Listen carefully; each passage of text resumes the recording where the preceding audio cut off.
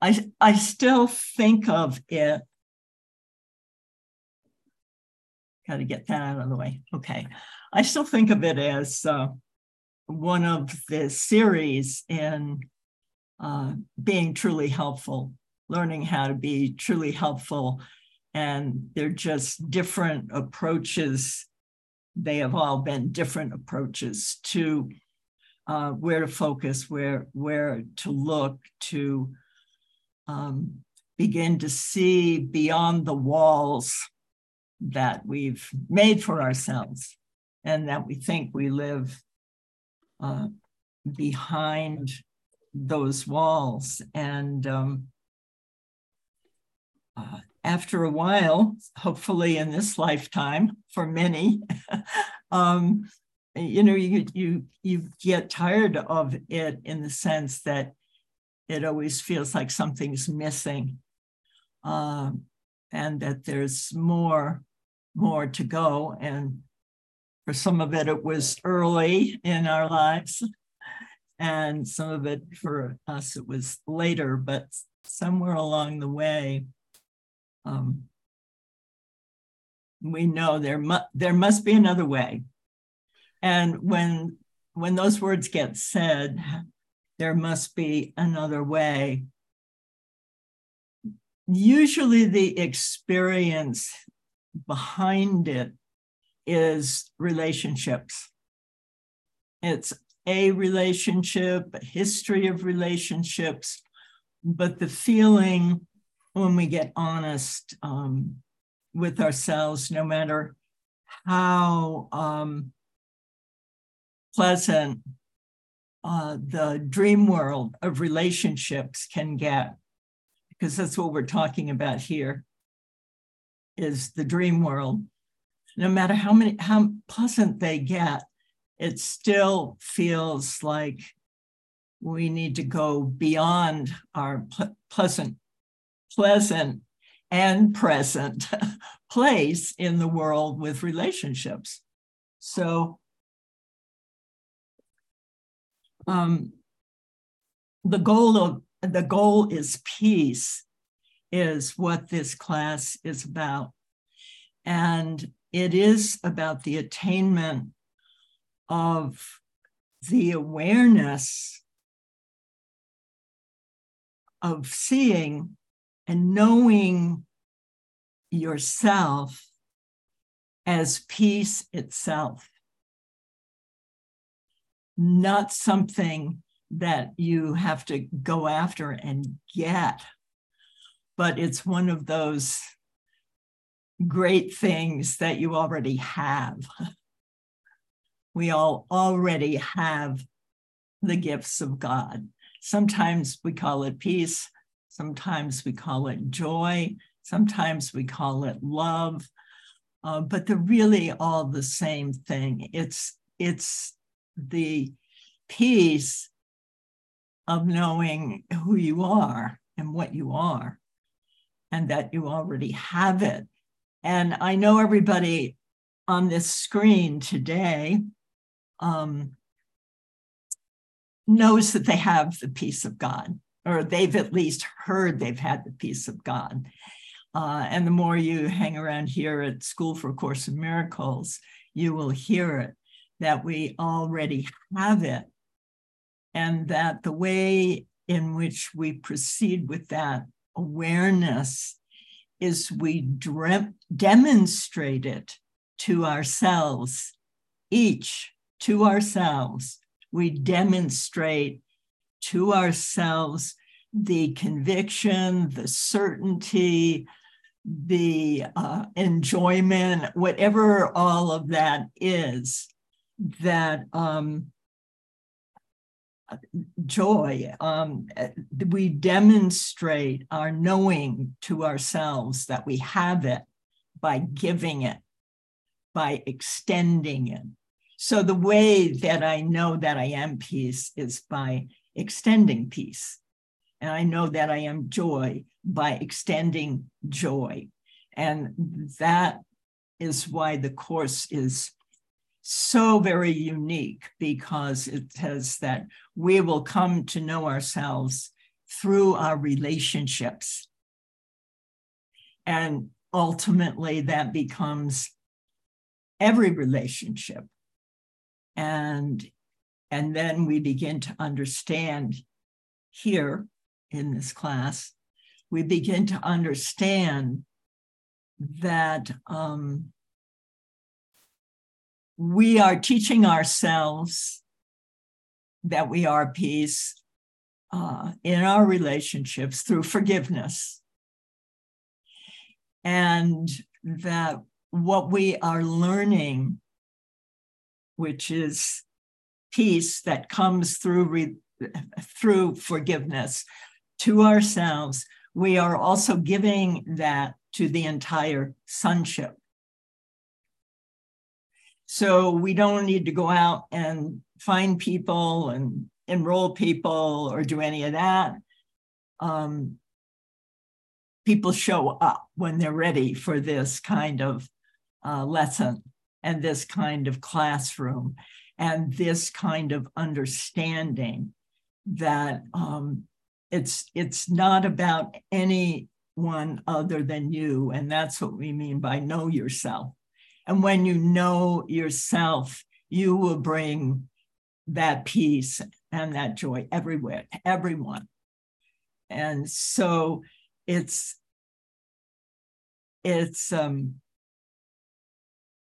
very simple. In the truth, it's very simple. But when I said not too long ago, I want the peace of God, and I thought I meant it. This is how A Course in Miracles works, folks, if you're here for the first time. And as soon as you say it,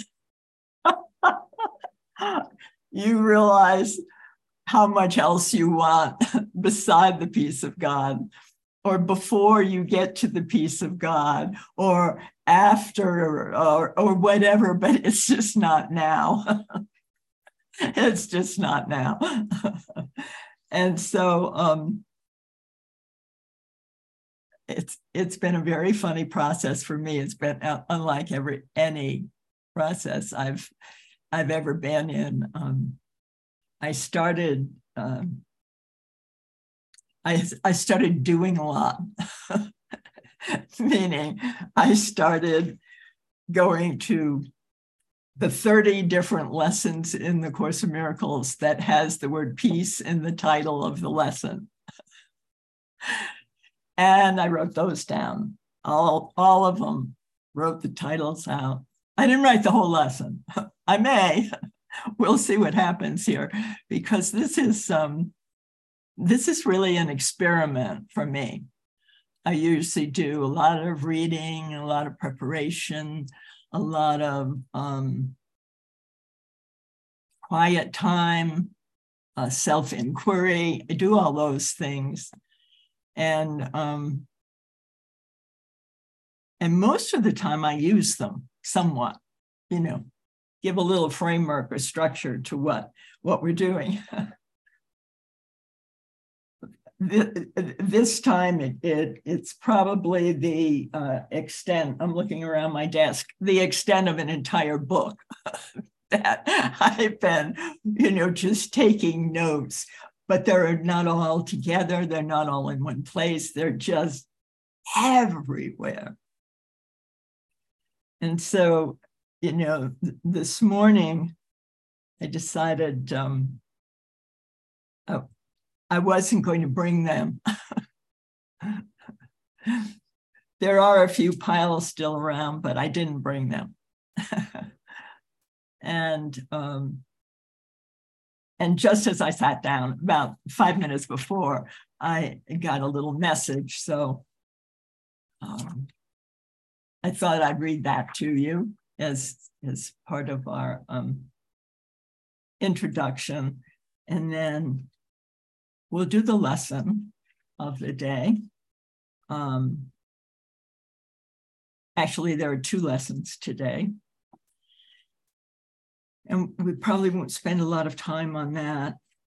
And then the lesson today is, I want the peace of God. And we're going to use that lesson as self-inquiry. And we're going to use it as a meditation. And then we'll come back together. Well, we'll be in the meditation, and then we'll be here with each other and have about a 10 or 15 minute just discussion. But the discussion will be somewhat different because we'll be applying the lesson. And then there's a question in the lesson. This is kind of how I see it right now anyway. There'll be a question in the lesson. And the lesson contrasts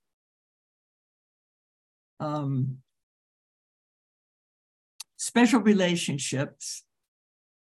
We think of them as relationships of imagined needs that we project, and we call them special interests. And we'll discuss a bit about that, how it plays out in the lesson itself, because the lesson is between special interests and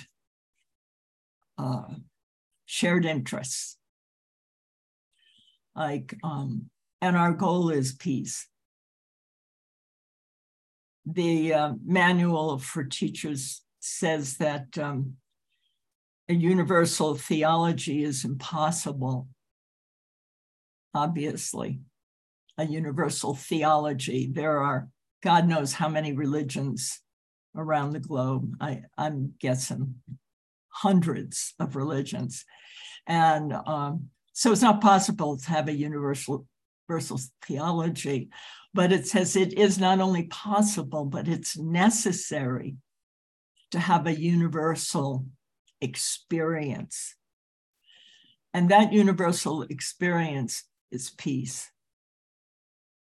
But it's not the kind of peace that we think of as peace. It's not a truce. It's not the end of a war. It's not getting over a fight. That's not the peace. It's talking about our identity as spirit in our true state, our natural state of spirit. We are spirit in our natural state forever. And the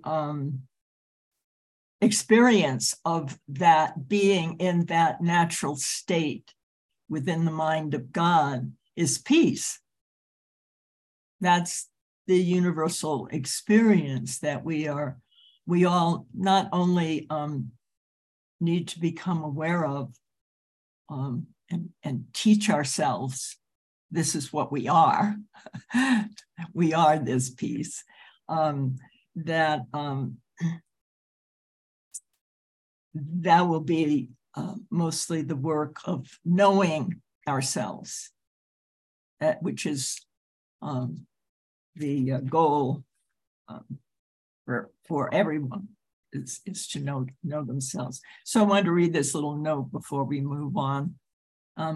Separation is the ego's goal. So obviously, it's not going to be, and its goal is again, being special, separate, different, all of those qualities and many more.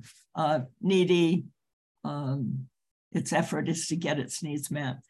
And we obviously, for knowing ourselves as peace, we can't listen to the ego, because it says, since separation is its goal, it's not going to be helpful.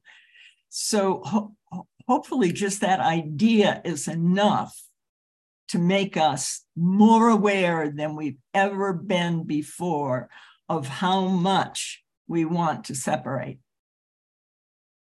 the Course always comes at our education that way. It says that, your goal is the peace of God. It's what you are. It's what you've been given. But now we're going to look at absolutely everything that stands between you and the recognition, because it's all it is, that you are peace already. So that could keep us busy for a long time, or maybe not. Maybe we're at that point that Helen and Bill were at when they said there's got to be another way. But ultimately, well, we won't go into their relationship and whether they found peace or whether they didn't. What matters is that you find peace and make that your goal, and I find peace. I make it my goal, and it's what I want. So, so the ego, we can't listen to. It's interested only in itself and preserving its specialness. That's it. That's its goal. If we want the peace of God, we need to move past our dreams of specialness and isolation and into our truer nature until we understand it's not only truer, it's the truth. And that would be that we are loving and lovable, those two qualities, that we are spirit in a state of grace forever. We have bodies, we use them, but we do not reside in the body. The mind is not in the body. So understanding that is an essential part of understanding that the body doesn't love. The body is not peace. The body is not joy. All of these things that we're talking about are in the state of grace, and therefore they are in the mind. So we're moving from an experience of being completely identified with the body to understanding our true identity is with spirit, and we have a body and we change the purpose for the body now. And the body becomes very useful in serving spirit, in communicating, in allowing the Holy Spirit, Jesus, to work through us, through the body, but never what Jesus calls arresting the extension from the body. That makes you sick, he says. If you arrest the flow of peace and joy through your body and you hold it and feel and insist that you're going to get this for yourself, it can be unpleasant. So it's always not only using the relationship, but it's working through the body and not trying to get something just for you. So the end result of our accepting who we are, again, is a gift to the entire sonship. So we're learning to think more totally and holistically. So these, we're going to have to learn our true nature, and we're going to be become more aware of our dreaming.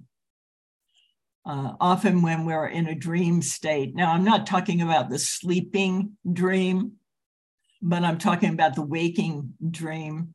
And when we're in a waking dream state, we really are not very conscious of much. And what we would prefer in this process is to become more conscious of how we're feeling as we go through the day. So anytime that we're not feeling peace, that we have obviously left the peace. And we need to look at that. What is that about? What is the dream that I am falling into? When peace leaves, we've usually fallen into another dream state, and we want to notice that. Say, what is this about? And we'll do more with that as we go along. So, and when the feeling is, the first thing I do when I've left and I am in a dream state, which is there's a problem, something has to be fixed, something's not right, it's got to be changed, it's, you name it, it doesn't matter what it is, you're not feeling the peace of God. And my little note right here on my desk all the time, and one in the car, and it says, is this what I would have in place of heaven and the peace of God? And then don't judge it. Is this what I would have? Heaven and the peace of God. Because I can have that.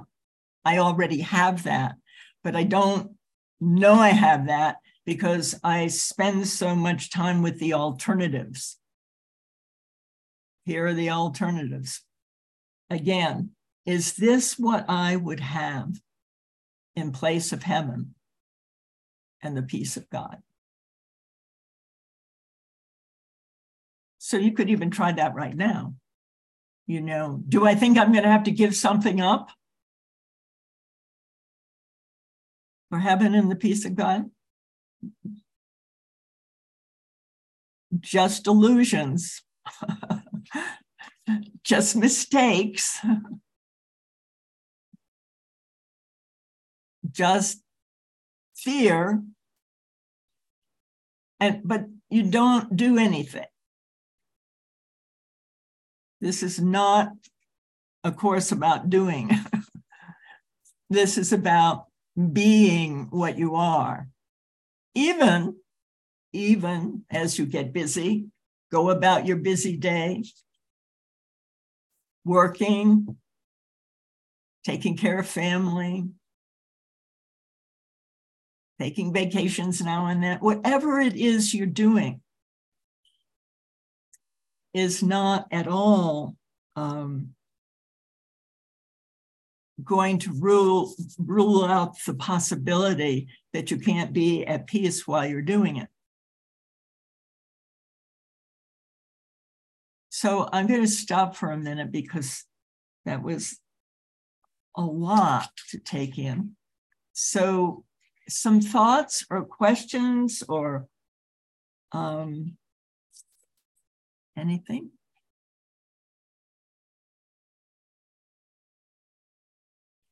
Maya, please.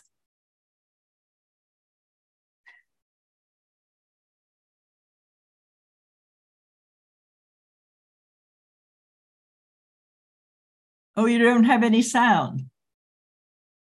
You're on mute. I don't know why I came up because I didn't raise my hand or anything. I just went off onto video, but let me share with you anyway, because I do. Please, please.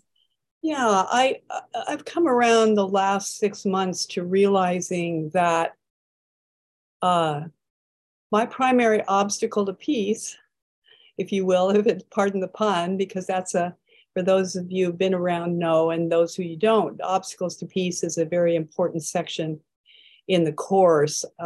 Is it chapter 19? I'm not sure, or 21. 19. It is 19, yeah. And so my obstacle to peace that has really come front and center is my resistance to getting quiet. And I have been so looking forward to this class. And I have decided I'll go off camera. If I'm off camera, I'm doing EFT, I'm tapping. Because I decided that what I need to do is commit to facing the resistance to getting quiet and then get quiet. So I did that for 15 minutes before your class. And I decided, that wasn't enough. I wanted to tap the whole time you were talking. So I took myself off camera so I could do that. And what I'm doing is tapping the acupressure points on the face and the chest, looking at the resistance, looking at my unwillingness to get quiet, my fear of being quiet. So actually, I'm glad you asked me to share, because I guess I did have something to share. Thanks. That's great. Thank you. Thank you so much, Maya. That's great. Anyone else have a share or an experience or a question? Susie. Thank you. The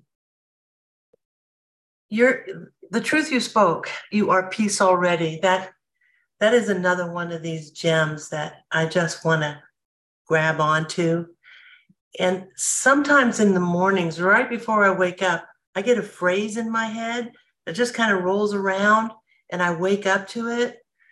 And this morning's phrase was, we hold these truths to be self-evident, and it's kind of like, wait, that's the Declaration of Independence. I mean, and these truths to be self-evident, capital S, self-evident, right? So if I am peace already, I can hold that truth and it can be evidenced by myself and by others with, like what you said, Lynn, without doing anything. The whole tie-in here this morning is just so beautiful. Thank you. You're very welcome, Susie. Yep, this is absolutely effortless kind of work. Just it requires attention. What does Jesus say? I need your full attention. He starts out saying, he's pretty loose about the attention we have to give him, but then it moves on and it's, I need your undivided attention, your full attention. And that's hard for us. It's hard for me. It's never been, there's always been action, a lot of action. But I have touched enough, I dare not say I have the peace of God. I know I have said that a few times, and I'm certain that it's there now.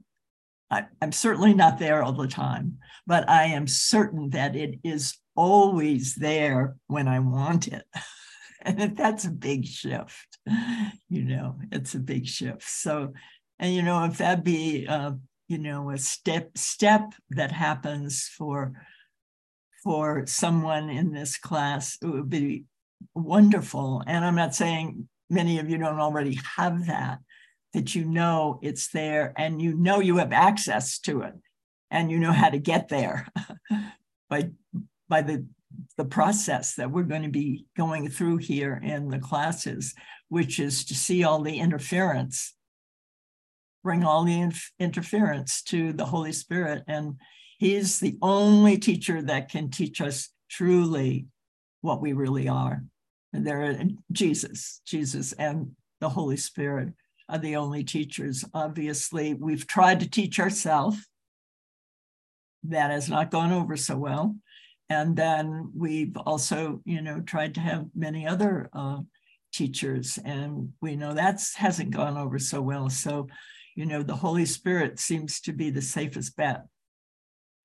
And hopefully to get really familiar with that experience of being with Spirit, Holy Spirit, and that it becomes an enjoyable thing. And the more we enjoy it, the more we'll be able to relax into it. And it starts out, for many of us anyway, that it's difficult. Sorry, I'm going off there, but anyone else have something to share about what we just... I do. I have my hand up. It's Vienne. Hi, Vienne. Hi. Hi, I didn't know if you could see my hand, so I thought, well, thank you for inviting someone to speak up, because I did want to say something. I wanted to add to what Susie said. It's quite amazing. Like mine's like one mind. A couple of days ago, I was walking my dog and indivisible, the word indivisible popped in my head. And of course, I associated it with like indivisible with liberty and justice for all. Like that's where the phrase came from. And here she is talking about the Declaration of Independence. And to me, like the Declaration of Independence is not independence from God. It's my true, like, independence, what sets me free to return to God, to the mind of God. Mm-hmm. So just playing with words and sharing that, you know, that I too had inspiration from that article, or, you know, from that. I don't know. I can't explain it all. I can just tell you what happened. Like that's what happened. So thank you for listening. That's wonderful. Thank you, Vian. Mm-hmm. Yeah. You know, as we work more into this awareness that we're all doing this together, we're all doing the same thing, and we will be able to hold that for anyone, anywhere, anytime, because it's a fact. If it becomes a fact for you, it becomes a fact for everyone. That's the way the oneness works. Minds are joined. Let's see. Somebody else just had their hand. Oh, Bruce. Yeah. Yeah. Just riffing off Vian and Susie's comments about the Declaration of Independence. I was thinking about, we're really denying our dependence on the ego thought system when we declare that true independence from insanity. Or our total dependence on truth, on Holy Spirit. So I just wrote down a little coarse version, if you will. I hold Holy Spirit's vision to restore truth about our capital S self to my awareness, since on my own there doesn't seem to be any evidence supporting trust, forgiveness, shared interests, or any basis for lasting peace. So it's sort of like the not know version of yes. Because on my own, nothing is self-evident, but with Holy Spirit's help, the capital T truth will be self-evident, and then I'll realize I'm completely dependent on that guidance. Yes, absolutely. Yeah. He makes our holiness evident to us. That how could I make my holiness evident to myself? You know, the ego, the device of separation, is trying to make, you know, holiness evident to me. It doesn't work that well. It doesn't work at all, in fact. It is absolutely necessary to establish a working relationship with the Holy Spirit, a loving, working, trusting relationship based in faith. And we don't have to, you know, do anything other than let go and be willing to be shown, be willing to be taught.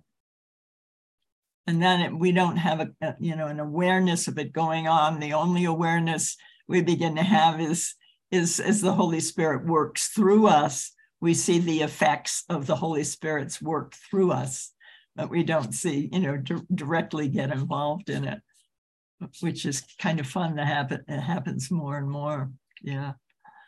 Thank you. Who else? I wanted to emphasize to myself in today's lesson, he talks about true perception, what that looks like. And then he talks about, I'm willing to see you in the light. It's not what I'm doing. It's not about behavior. So, the Course's process to find this peace is, first of all, to realize and admit how peaceful I am not in my relationship with you right now. That's why you're so helpful. I get to look at how I'm pointing the finger at you, and am I willing to see you differently? And then ultimately, am I willing to see myself differently? So, the process to find peace is just to lay down this insistency on seeing chaos instead of peace. I see chaos in my relationship. I see blame in my relationship. I see conflict in my relationship. First with you. And then what if that's not what's really going on? Maybe it's just the way I'm seeing myself, meaning I don't see myself as the Son of God. I see myself as this vulnerable, solitary individual self. So the process, so I was thinking about what Maya was talking about. I mean, whatever I can do to get myself calmed down, I tap, I do deep breathing, and some things is appropriate to do during a class. Sometimes, you might look a little weird on the screen if you're doing one of your processes. But I mean, once again, if I'm going for acupuncture later today, I get body issues, right? So, and the idea is to kind of get my body, at least, into some kind of more peaceful place than it's the conflicting pain I'm feeling. However, the Course's thing is, if I'm doing that with the ego, if I'm tapping with the ego, it's going to be eventually about making it about separation, and something external is somehow going to save me. If I'm tapping with the Holy Spirit, it becomes a whole different experience. If I'm doing acupuncture with my ego, it's all about me and Tim and get Tim's. If I'm doing acupuncture with the Holy Spirit, everything changes. Because it's a perceptual shift. I'm seeing it differently. I'm still doing the same stuff. I'm still tapping. I'm still doing acupuncture. I take a walk if I need to calm down, whatever it is. But this whole emphasis on perception, and it comes up, God, in all these review lessons, just look at how many times he uses the word perceive, the way I see you, the way I look at you. I mean, it's seriously, this whole process of finding peace is to look at how much and admit I don't want to see peace, and then let that go. Wanting peace is fine. I mean, we all want peace, but it's the part of us that doesn't want peace that we don't fess up to is the problem. And that's what I need to look at, acknowledge, lay it down, and ask for help to see, to perceive you and me differently. And then whatever I'm doing will be a whole lot better. Tapping will be great. Acupuncture will be better. Breathing will be better. Yeah, thanks. How about the peace of God? That'll be better too. Yeah. All right, let's see. Anybody else have something they want to share? Yeah, Dave Dempsey, please. Hi, Dave. Yeah, thanks, Lynn. It's amazing the things that you have read this morning. I have just been reading myself. That statement that you wrote down, I read that 3 or 4 times this morning, and it's just amazing how in sync we are.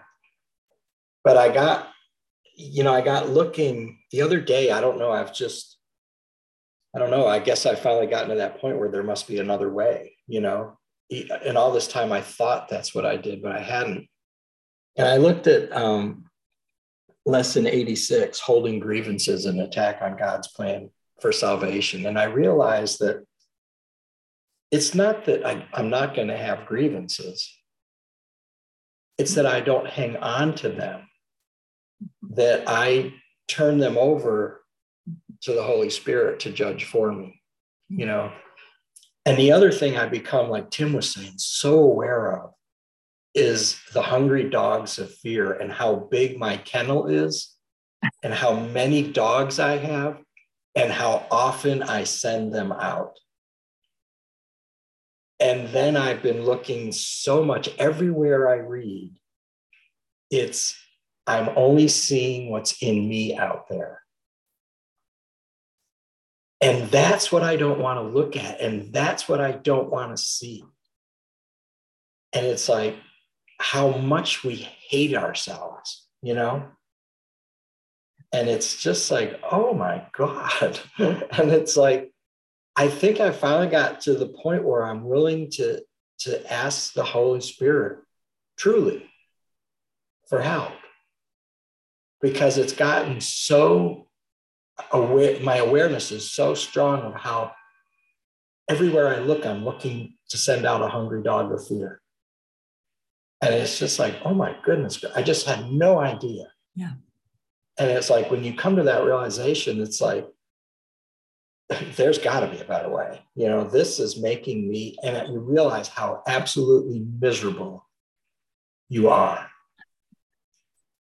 And it's been like all morning, you know, every little thing, it's like, oop, there goes another dog.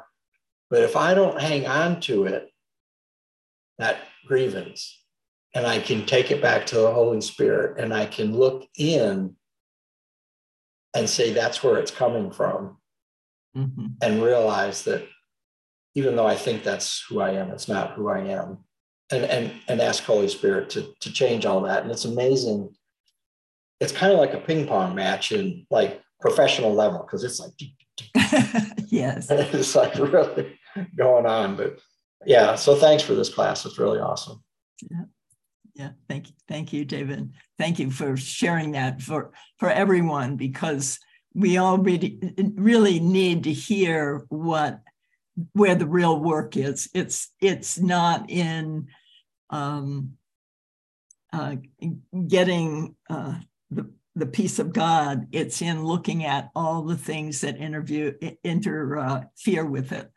And that will happen as soon as you claim, what I really want is the peace of God. It was necessary to do that in order to bring up all the resistance to it. And that's the good news. That's the good news, to be able to see it. To be able to see what we do in our relationships of specialness is absolutely shocking. And, the Course, even uses the word murder in some places in terms of the way we are with our special relationships. And, it really doesn't have anything to do with the other person. It's all the self-hatred that has been locked up for God knows how many lifetimes. God knows how many people we've killed, and, all of those things. But it's in the memory bank, and it needs to come out. And, like I said, I was shocked, because I really thought I meant it when I said I wanted the peace of God. And so it's been a fun ride. So get ready, fasten your seatbelts. Maya. Dave, Dave's just things that you said helped me to recognize another particularly compelling, terrifying thing about sending out the dogs. My experience has been, as soon as I become aware I'm sending out the dogs, they turn and they race toward me. And so a greater terror, there wasn't terror when I was having a grievance, but suddenly the dogs have turned on me. And that's where I really need help, because it's not enough just to see that the dogs are running out to others, but they will turn back. They will. Oh, yeah. And that's the ego's viciousness, that comes up when we don't buy into the grievance. Yeah. The one thing I'll be right with you, Bruce, is the importance of developing I want to choose the right word here. Well, for right now, I use the word skill. A skill at looking when it starts to come up, and at looking without judgment, with the eyes of forgiveness, with the eyes of peace, and not doing anything. And eventually, we begin to understand that the one doing the looking is your true, holy, kind, loving self, who is identified with the Holy Spirit, looking and not judging, looking and allowing yourself to look without any history, to look without any kind of attitude at all. These are the eyes of forgiveness that look and don't make the error real. I mean, this whole thing is an error. The whole world out there is an error. So if we react to it, if we react to the feelings that come up within our dream figure, our puppet figure, if we react to that, we're making it real. The whole point of looking is doing nothing and seeing the situation, as the Course says, see it as it is, not as you make it up. What we see and make up is coming from the ego. It's all interpretation. It's all about interpretation. It's not what's really there. We're interpreting in order for us to fulfill our dream, some aspect of our dream. And that can be suffering and pain. It can be anything. Just keep the dream going. So when you look at the dream and just leave it as it is, the forms, the shape, just leave it as it is and don't interpret, that's forgiveness. It's not making the error real. And eventually we'll find that we have less and less involvement or attachment to the dream itself. And there we are. Who's looking? Who is doing the looking? It's not the ego. It's the Holy Spirit looking through you. It's Jesus looking through you. And it's accurate, looking through, looking past, no longer stops at the dream figures and makes them the real thing, because they're not. You put them there. I put them there. We projected them out. They're not out there. What we put them out there for is to give them the interpretation that we want to make. So no wonder we're scared all the time. Literally, we're looking at our projected guilt. In the Course, it's the content of the dream you look at and I look at is the sin, the guilt, the fear buried in the mind and now coming out. Holy and free. Everybody, come on back, come on in. They're coming out and we're seeing them. And the good news is it's all made up. It's a hallucination, as the Course says. Hallucinations will disappear when you no longer invest in them, when you no longer believe in them. So, we're just cleaning up the horror show we made. Yeah, Bruce, sorry, that was kind of... Oh, Rebecca was waving before them, Bruce. Oh, okay, Rebecca, then Bruce. I'm gonna have to remember what I was gonna say.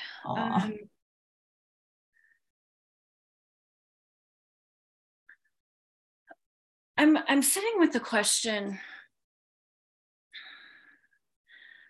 remembering or practicing peace. I think when we are being willing to remember what peace is, right?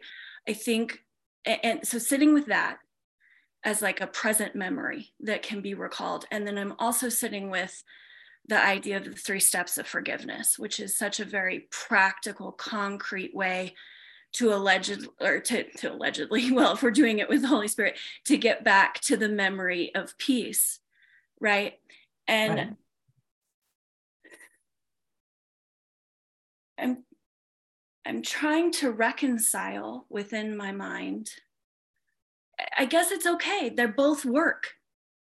They both work. Sometimes I wake up in my story and I realize that I'm angry, and then I can remember I'm not upset for the reason I think. And in that moment, I have a present memory of I can remember the holy instant. I can feel what the peace is. And so they go together.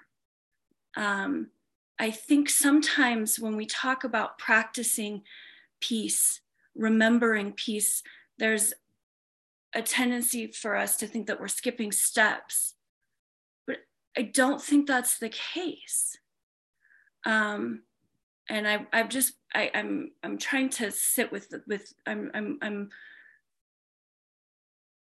bringing those together in my mind. It's not very clear right now, but that's kind of where I'm sitting at. And in the willingness to say, I want the peace of God, I remember what that feels like. And it's in the remembering what it feels like. It's in the muscle memory of making that memory present that the alchemy happens and that it's no longer theory. I have to viscerally embody it. Mm-hmm. And that's the proper use of the body, is communication. Mm-hmm. So anyway, that's what's going on in my mind right now. Thanks. Well, I really invite you to do inquiry and write. Anybody, if you're really working with something and, you find yourself writing, it can be very instructive and helpful. The results will always be in how you feel, whether you feel peace or whether you feel more conflicted about something. If you feel more conflicted, then obviously the ego has gotten in there on the journey somehow. And otherwise, just begin to keep a log. In fact, I was going to recommend that everybody get one of those I got a gazillion of them around here, those composition books. And it doesn't matter how you write and scribble or whatever you want to do, but composition books are great. They're cheap. I think this is a huge question of it's been sitting in the ego for a long time about these seemingly conflicting ideas in the Course. Right. And it feels like a really awesome opportunity to forgive that and bring those together. So thank you. That's great. The other thing is, if you're involved in an inquiry that you've been kind of struggling with, it's much better that you do the inquiring and you do the work, because it's going to make so much more sense to you than if somebody answers somebody else's question. No, it came up for you and it's there for you, and keep working with it and keep reporting. Thanks, Becca. Bruce. During the last minute or two, I was noticing, I love Dave's kennel metaphor and the hungry dogs of here.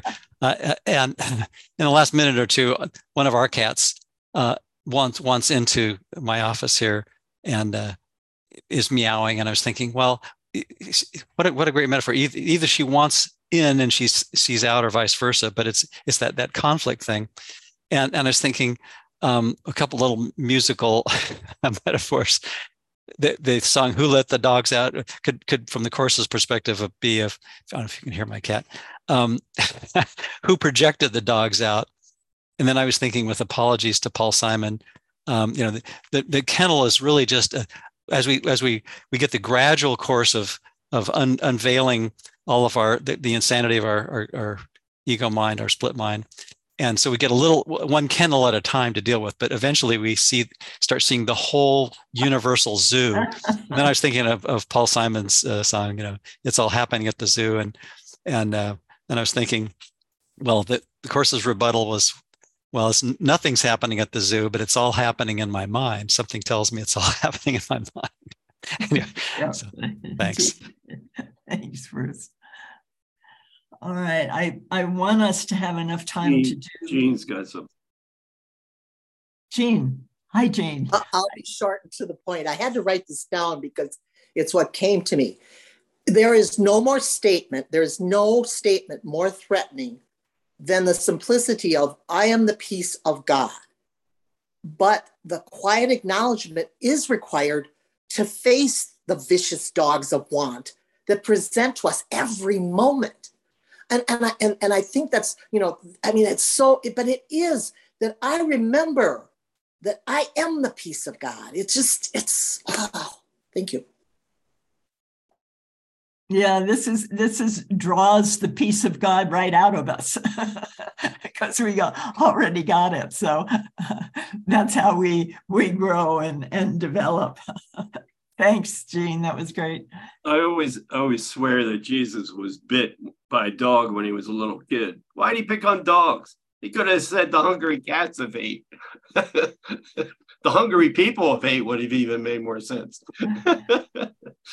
Hungry dogs. Why dogs? Like a new form of mascot, the peace mascots. And going back to what Rebecca was talking about, I was, sitting with that. So the first step of forgiveness is holding a grievance is an attack on peace. It's an attack on God's plan for salvation. It's an attack on peace, period. That's what holding a grievance does. I'm attacking peace. I think my grievance is going to somehow help peace. How I ever convince myself of that, I don't know. But I mean, holding a grievance, you step back, you look at it, it's an obvious judgment, holding a resentment. It's an attack on peace. Yeah. I'm not seeing you the way Jesus does. I'm not seeing myself.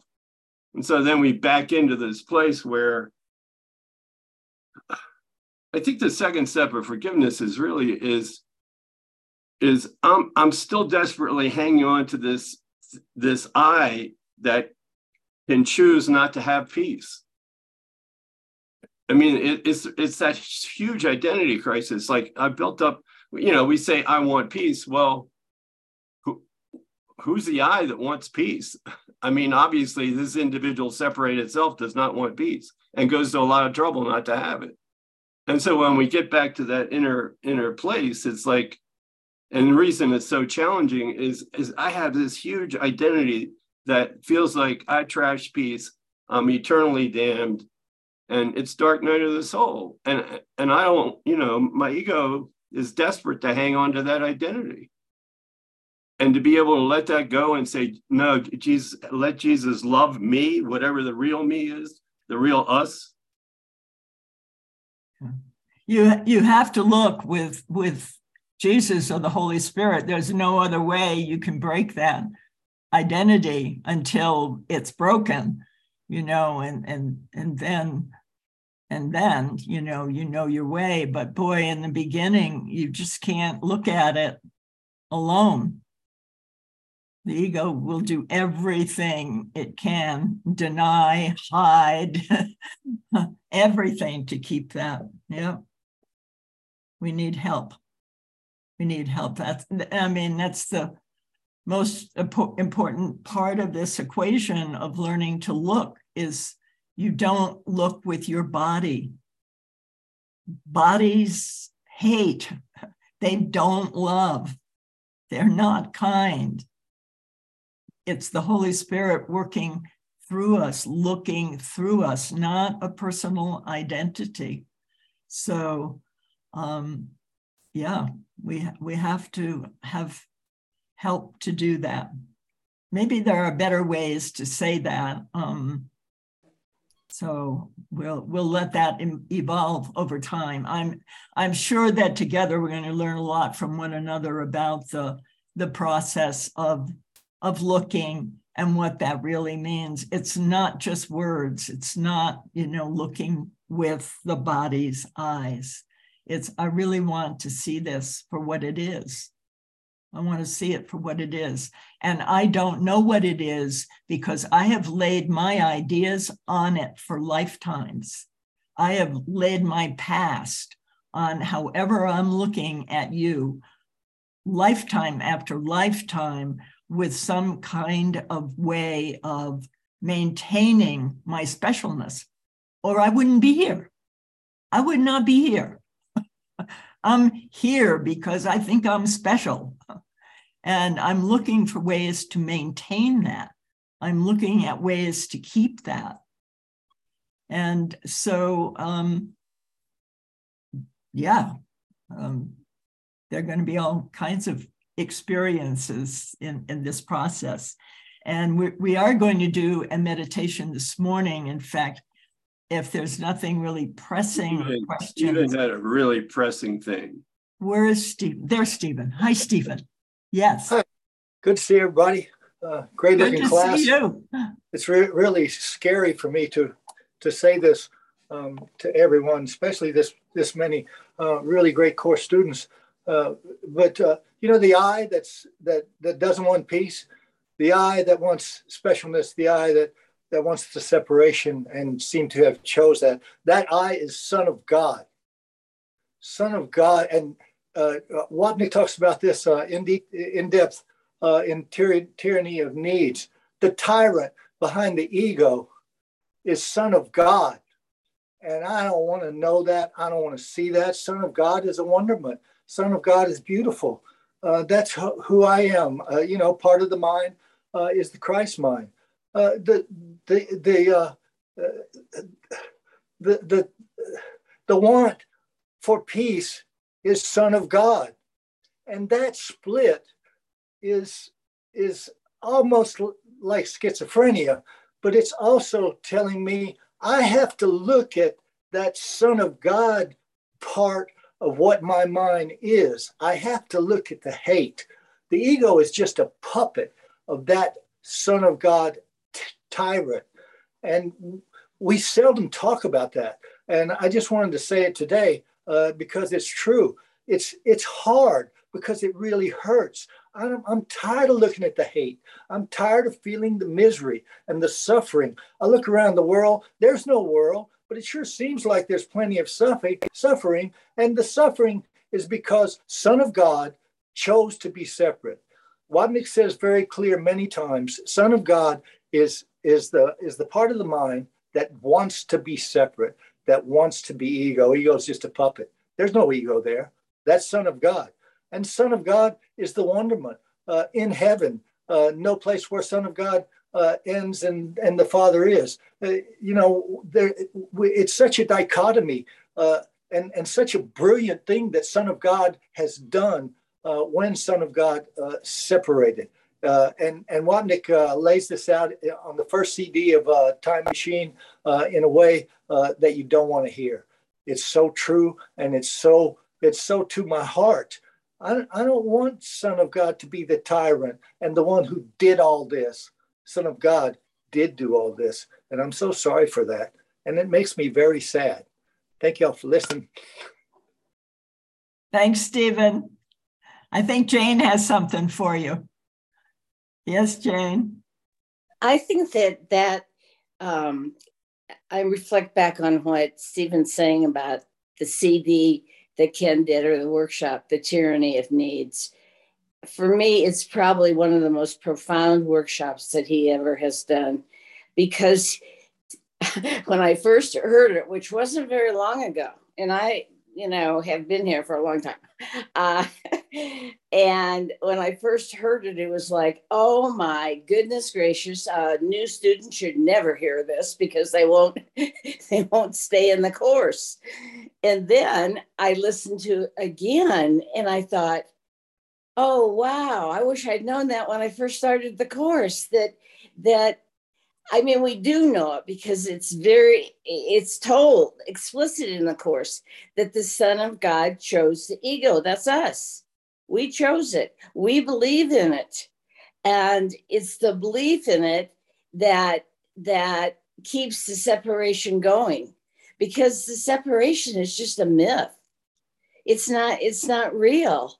So it was it was just, even though I didn't know any of that, I was amazed, and it has comforted me ever since that, because I don't judge the Son of God for making that.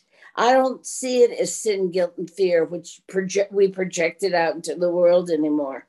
I see it as a mistake, and that mistake was corrected when God put the Holy Spirit into the stream. And that was profound for me to realize that I chose to be a tyrant. How could I choose to be a tyrant when in reality I really didn't? But I don't know that. I didn't know. I didn't really understand that completely. So we have the peace of God.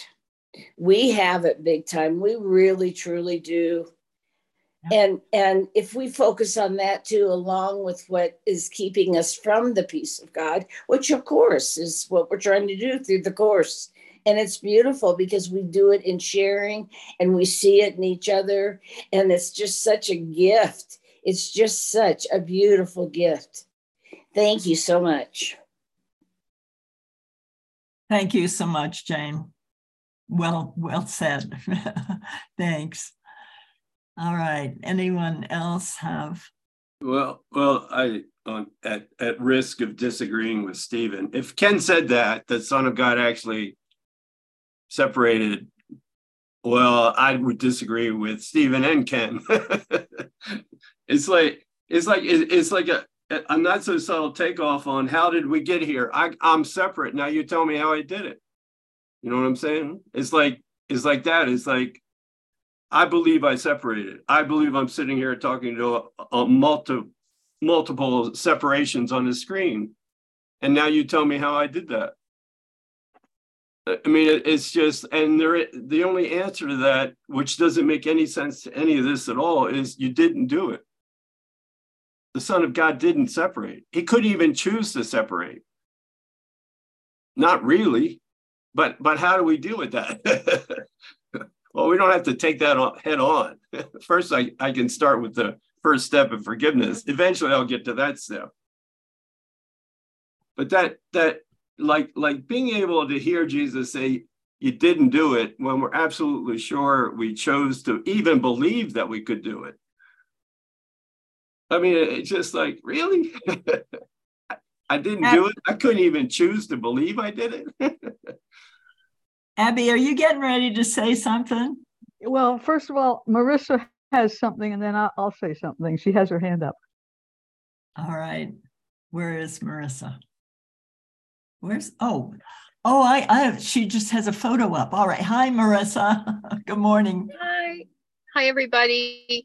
I wanted to add to the conversation of, when we have a sickness, when we have a dark night of the soul, when we have depression or anxiety or any lack of peace, that is the triumph over God. That is, I am right, he is wrong, I exist, he doesn't.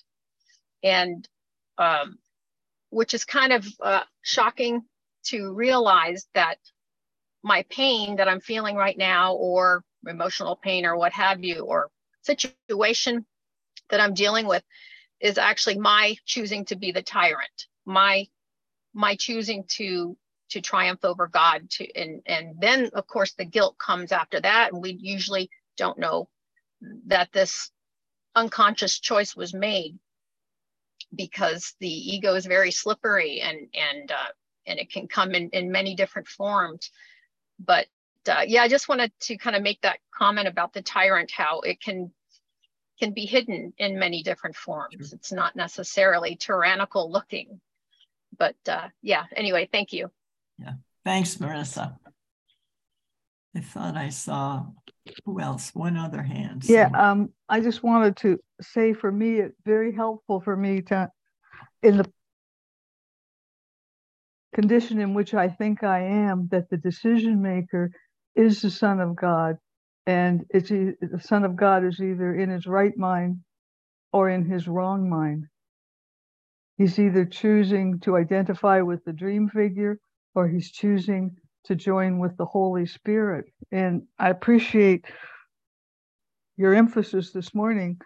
It's very helpful to keep being reminded that it's crucial to the practice of forgiveness in this course that we have a relationship, a liaison, an association, develop it, however, with the Holy Spirit or with Jesus or whatever that loving presence is in the mind. That this course can't be successfully practiced without developing that relationship. So as to Stephen's point, the Son of God is a decision. The decision maker is the Son of God, and right-minded or wrong-minded. But that's the only pointer that this course is going to take us to, I think, is if I can be right-minded more often now than I'm wrong-minded, I don't have to worry about anybody taking a final step. And that's not my business anyway. My business here is to be more right-minded, joining, than identifying with the dream figure. Thank you. Yeah. Yeah, thanks for using the word joining, Abby. As I went through this lesson, I want the peace of God. The way in which we learn that it is what we want is in our special relationships. We join, we choose to make the shift from wanting to be separate and special ourselves to actually wanting to join. And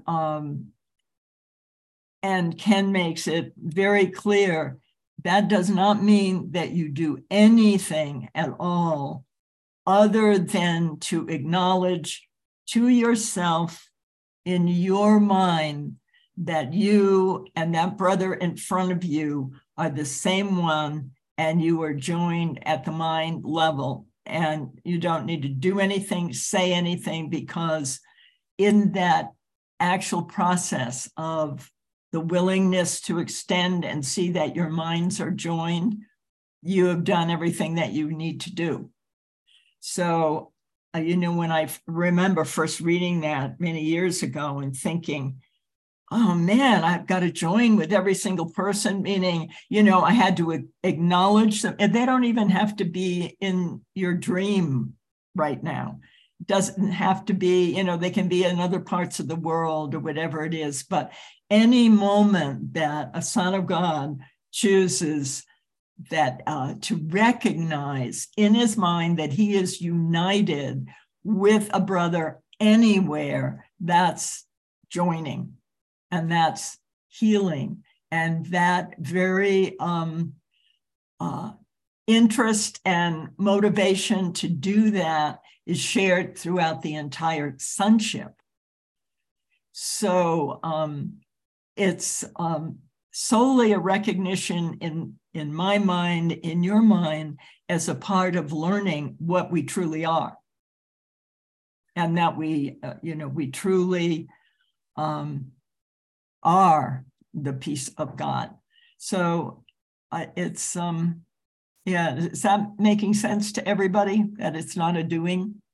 Because as soon as it's a doing, it's the body. And as soon as it's the body, there's identity being maintained somehow, somewhere. All right. So here we go.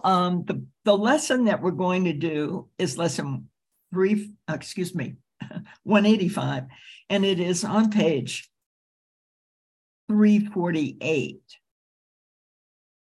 I'm going to skip around here a little bit, and then we will use the last part of the lesson, starting at paragraph 6, the mind, which means that all it wants is peace, must join with other minds. We'll start there, and from there on, the rest of the lesson will be in silence, in self-inquiry. I'll read it slowly so you can take your time with it, practice learning to look without any kind of evaluation whatsoever at what comes up in your mind of what thoughts arise or don't arise. It's not a matter of making anything happen. It's about seeing what's already there or what arises by itself, not by going and excavating and digging and trying to make something happen, but just the willingness even to just be with silence itself and do nothing. And there will be comments coming through from the reading that you can respond or not. If there is a response, though, you want to learn to recognize it without any interpretation, without any evaluation, just recognize it. Okay, We all set? Everybody ready? All right. I want the peace of God. To say these words is nothing, but to mean these words is everything. If you could but just mean them for an instant, there would be no further sorrow possible for you in any form, in any place, or in any time. Heaven would be completely given back to full awareness. The memory of God entirely restored. The resurrection of all creation fully recognized.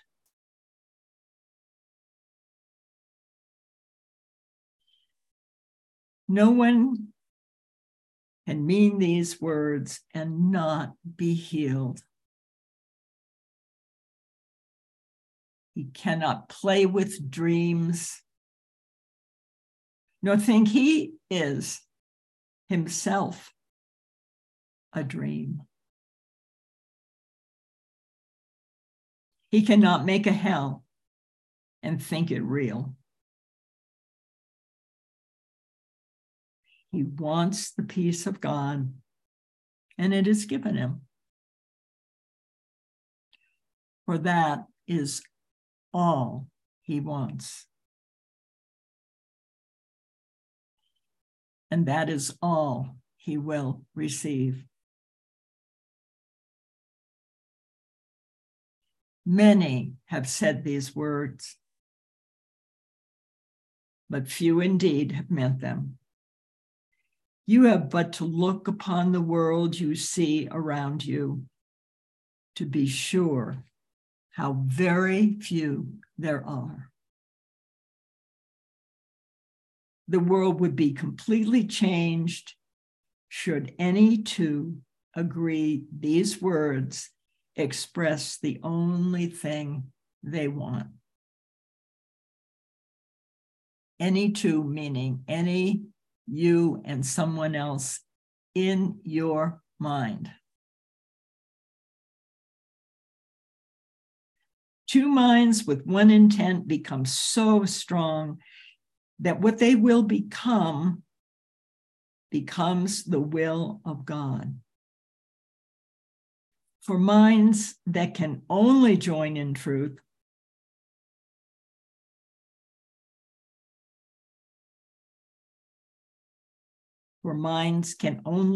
join in truth.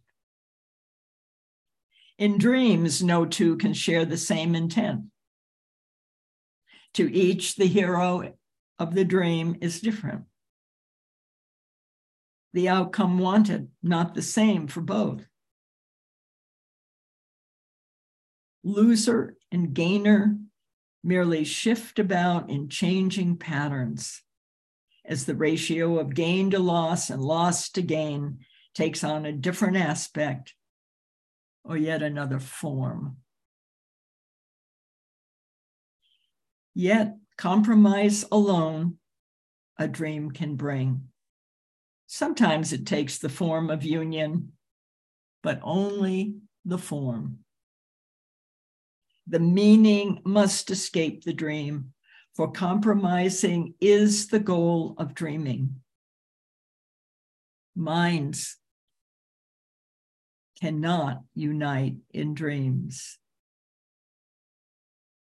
They merely bargain. And what bargain can give them the peace of God? Illusions come to take his place, and what he means is lost to sleeping minds intent on compromise, each to his gain, another to another's loss. To mean you want the peace of God is to renounce all dreams. For no one means these words who wants illusions and who therefore seeks the means which bring illusions. He has looked on them and he has found them wanting. Now he seeks to go beyond them, recognizing that another dream would offer nothing more than all the others. Dreams are one to him. He has learned their only difference is one of form, for one will bring the same despair and misery as do all the rest.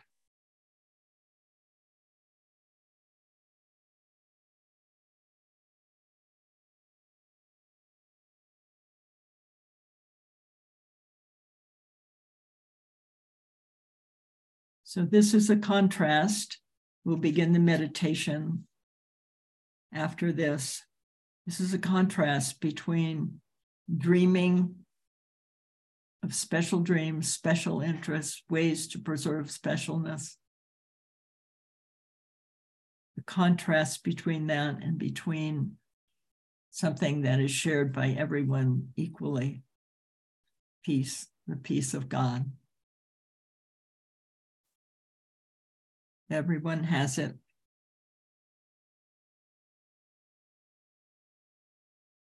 No one is missing.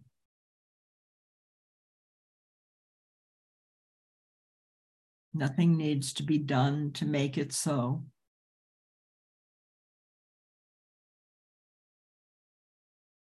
The mind, which means that all it wants is peace, must join with other minds.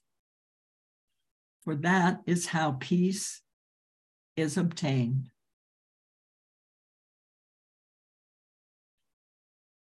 And when the wish for peace is genuine, the means for finding it is given in a form which each mind that seeks for it in honesty can understand.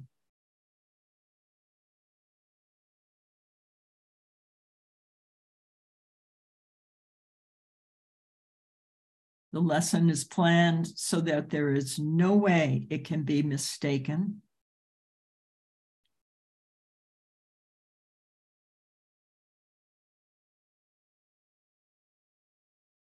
But if he asks without sincerity, there is no form in which the lesson will meet with his acceptance and be truly learned.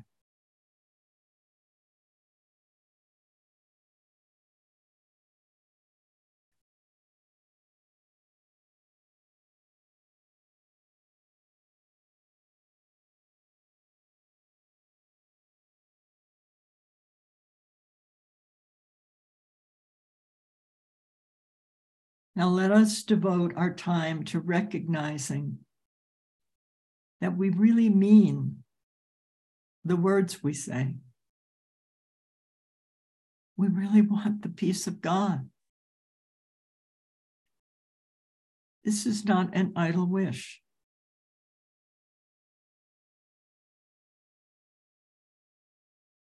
We do not seek for another bargain and hope that there may yet be one that can succeed where all the rest of dreaming has failed.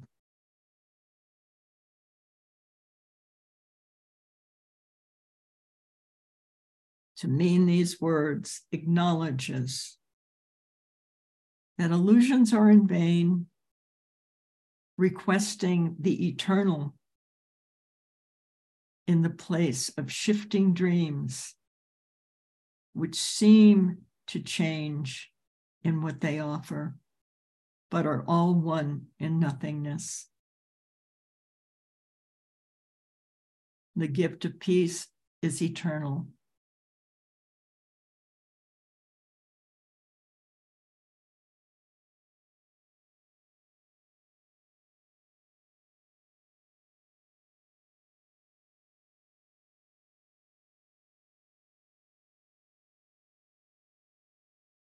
What do you ask for in your heart?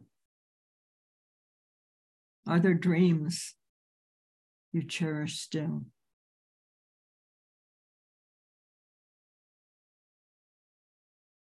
Think of what you think might comfort you,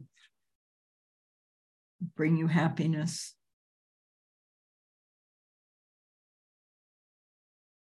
But be you not dismayed by lingering illusions, for their form is not what matters now.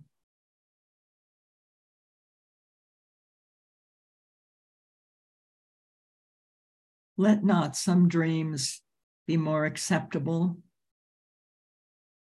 reserving shame and secrecy for others. They are one. They are all the same. And being one, there is one question you should ask. Is this what I would have in place of heaven and the peace of God?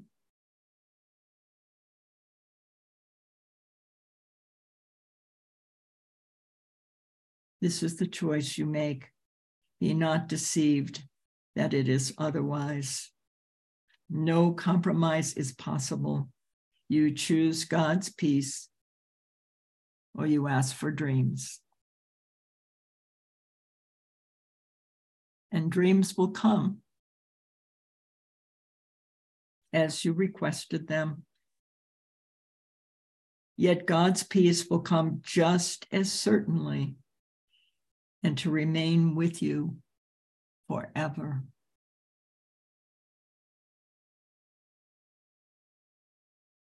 It will not be gone with every twist and turning of the road, to disappear unrecognized in forms which shift and change with every step you take. You want the peace of God, and so do all who seem to seek for dreams. For them as well as for yourself, you ask but this when you make this request with deep sincerity. For thus you reach to what they really want and join your own intent with what they seek above all things, perhaps unknown to them, but sure to you. You have been weak at times, uncertain in your purpose, and unsure of what you wanted, where to look for it, and where to turn for help in the attempt. Help has been given you. And would you not avail yourself of it by sharing it? No one who seeks the peace of God can fail to find it, for he merely asks that he deceive himself no longer by denying himself what is God's will.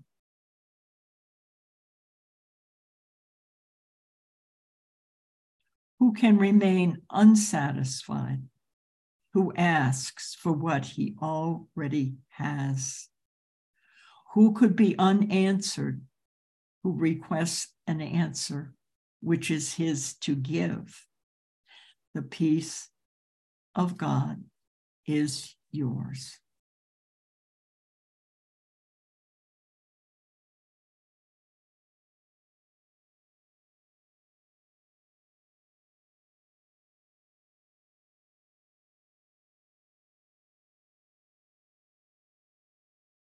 Peace was created for you, given you by its creator, and established as his own eternal gift. How can you fail when you but ask for what he wills for you? And how could your request be limited to you alone? No gift of God can be unshared. It is this attribute that sets the gifts of God apart from every dream that ever seemed to take the place of truth.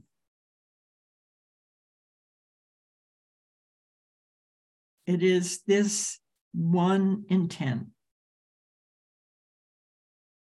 uniting our desires with the need of every heart, the call of every mind, the hope that lies beyond despair, the love attack would hide, the brotherhood that hate has sought to sever, but which still remains as God created it. With help like this beside us, can we fail today as we request the peace of God be given us?